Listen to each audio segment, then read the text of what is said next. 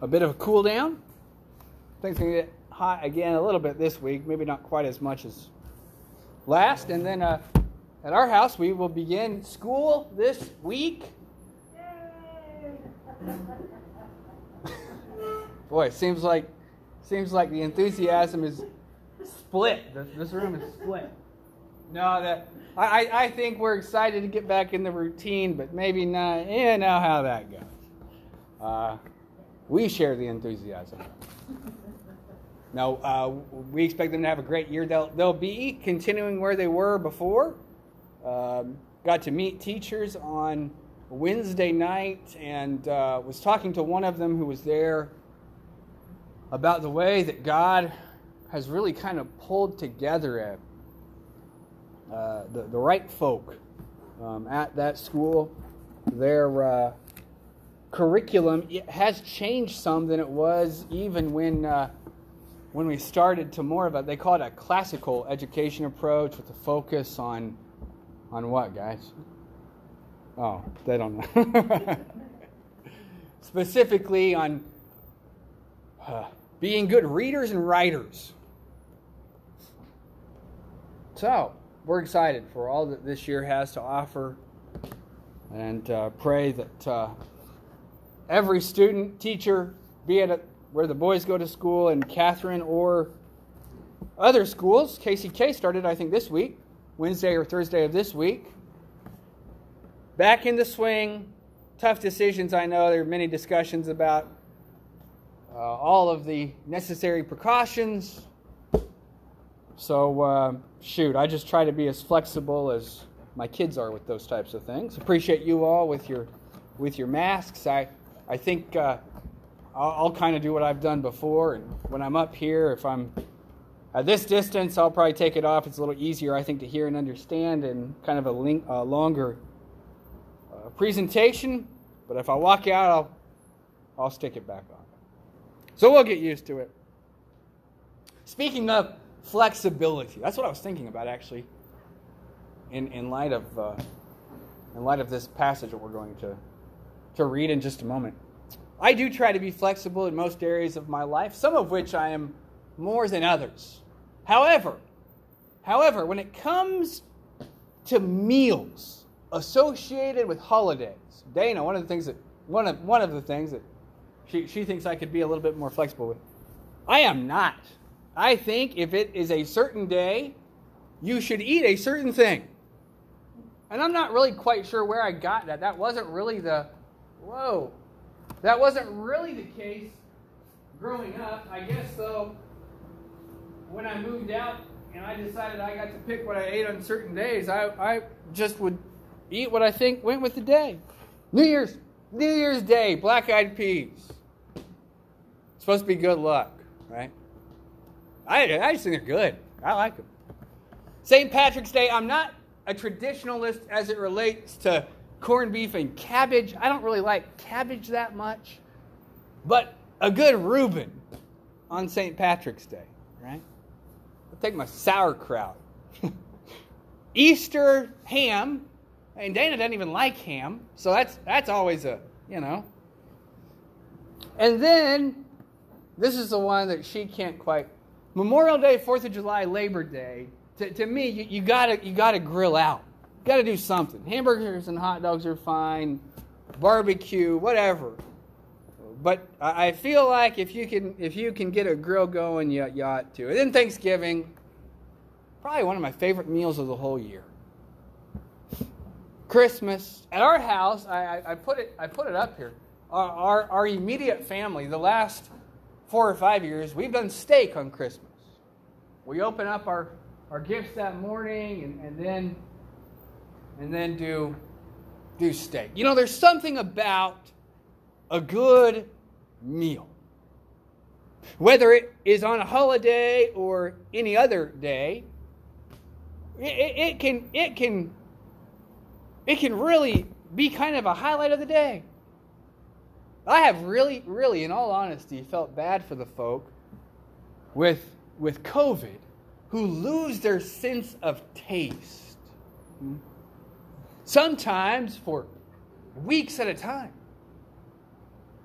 I was watching a guy online who had COVID. And he did this video, and he was trying to demonstrate that he had no taste. And so he brushed his teeth. And then he took this big glass of orange juice. You ever done that on accident? I don't know what it is. The acidity of the orange juice mixed with the mint of the tooth. Yeah. And he just drank the whole thing. He had these some sort of sardines, and he was, nope, nothing. Can't taste it all. He took a big bite of a lemon. Nope, can't taste it at all. I thought, boy, what a rough way to live life. Hopefully I don't know how old that video was. Hopefully he's better. He's better now. All of those meals, as much as I enjoy each one of these, and shoot, to be honest, I enjoy meal. Dana asked me why I eat so slow. My boys wonder why I eat so slow. I'm just trying to savor each bite. Right? But eventually, every meal comes to an end. Jesus, though, presented himself in John, where we've been the last several weeks, as the bread of life,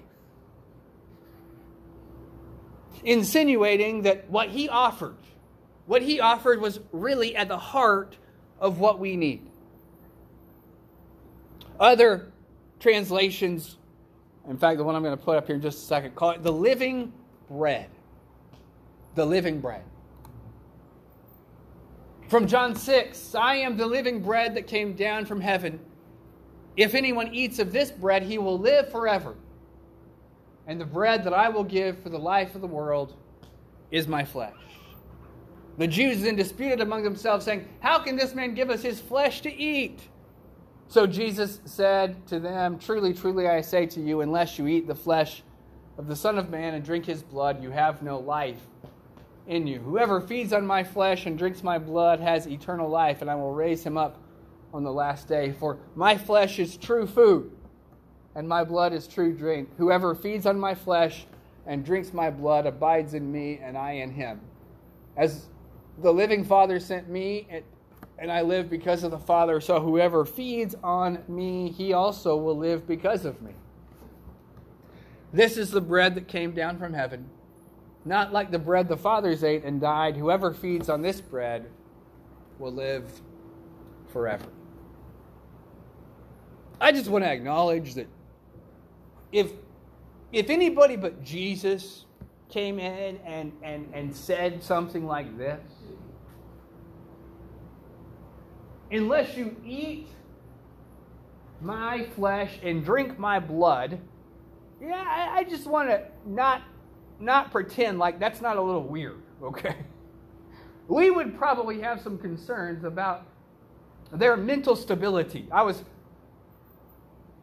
not talking to him. It was a Facebook video he had made. He pastors a small church out in central Kansas, and he was referring to this passage and called it Cannibal Jesus.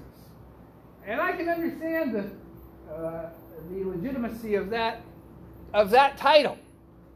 It was something that was kind of disturbing to those that he said it to at the time. The group of his hearers disputed, as John says, probably a nice way of saying, this guy is crazy. What is it that he's asking us to do? It can be, reading back into this story, it can be easy for us to read into it that Jesus is referring to the Last Supper, because there is similar language, and even as Jesus said, this is my body broken for you. This is the New Testament, the New Covenant in my blood. Drink all. So we can hear these words from John 6 and think, oh, he's talking about communion. However, in terms of just a chronological time frame, that hadn't happened yet. So there must be something to these words within their context that allows them to stand on their own. I think as opposed to some sort of a reference to the future and that very significant time with his disciples in the upper room, maybe what Jesus is saying at this moment is this: I am the main course. The main course of the meal, the part that fills you up, the part that nourishes you the most, the steak and potatoes, as we would maybe say today. The soup and the salad, the appetizers are great. Dessert is always good, but you maybe could live on that food, but you wouldn't be taking in all that you needed. There would be a sense that you are somehow malnourished.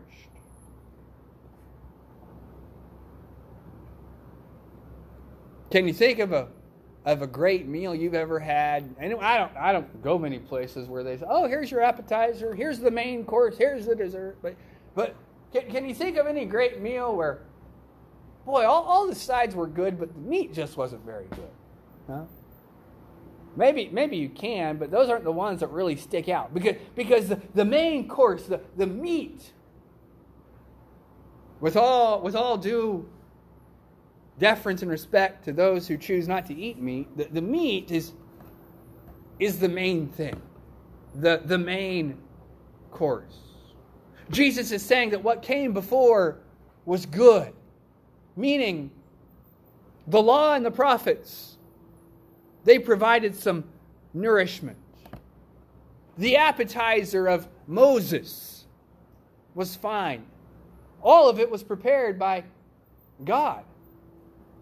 But Jesus is what really feeds us and what really gives us life. And bread was the main staple. It was not like today,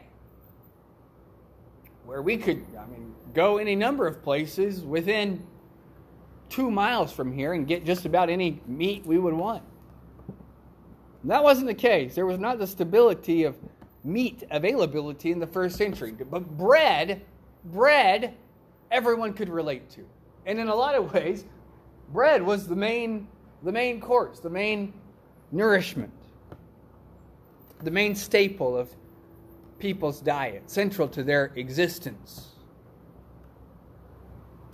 It can be easy to lose sight of the fact that Jesus is the main course. We can get distracted by the appetizers and desserts of life. But it is He who gives us eternal life. And by feeding on Him and taking Him into our hearts and into our lives, we receive life. Jesus has the main course. You know, that identity as the main course was costly. It required a good amount of sacrifice on the part of Jesus. He alludes to that in saying, "He who eats my flesh and drinks my blood has eternal life." I don't want to get too gruesome or too stuck on the details, but if you're going to do that, and I don't think Jesus was being literal, but I think he's making a point. You're not going to be able to very well do any of that to someone who's alive, right? We have this sense as humans that God has created the instinct to survive, and that doesn't sound compatible with someone doing that. If Jesus had just wanted to talk about accepting Him as spiritual nourishment, He could have, but He is referring at this point to His death on the cross. It's through His death that Jesus secures our eternal life. His death defeated sin, and because sin is defeated, we have forgiveness and eternal life. For that to happen, a sacrifice had to be made. The body broken, the blood shed. So often today, we are out of touch with all that goes into the preparation of our own food. We forget about the logistics of the process that puts food on our tables. There's a pastor who was writing about finding an old church cookbook one day in his office, and he began to thumb through it, certain that he would find good down-home meals. And one of the very first recipes was for fried chicken. And he thought, oh boy, I bet you this would be good. He noted, though, the very first instruction when it came to preparing fried chicken. The first line read, the day before, pick the chicken. And he immediately realized that that was not instruction to go to Price Chopper or Walmart, right?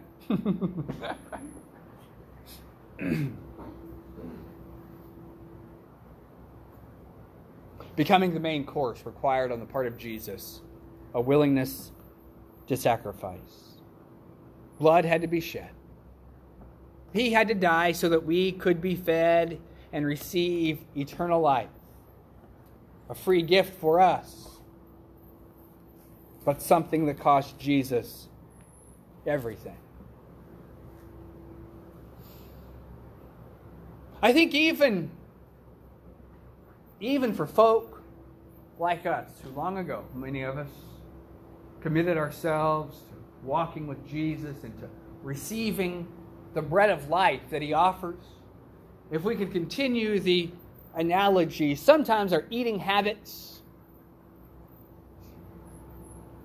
wane a little bit. We get stuck on the junk food of life. You ever go on a road trip? And, let's see, we're needing to stop for lunch. Let's go to McDonald's. Okay. Yeah, it's all right. I got a couple kids that think it's top notch. But you eat that, and then that night you get to your location and you go to some restaurant and eat. You do that for a couple days and you think, well, I don't feel very good. I need a vegetable, right? I need to eat better. Sometimes in our spiritual lives, there can be something similar. If you find yourself a little weak spiritually, maybe like your soul's blood sugar is a little low, maybe you need a good meal. Maybe you need to focus on the main course, on the Lord Jesus. Maybe it would mean, well, just to give a practical suggestion,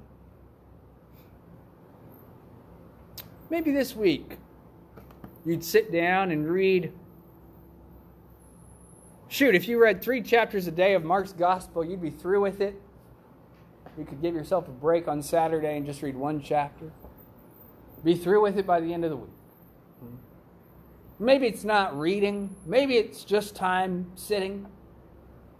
Intentionally, not in a mystical way, but intentionally placing yourself in the presence of Jesus.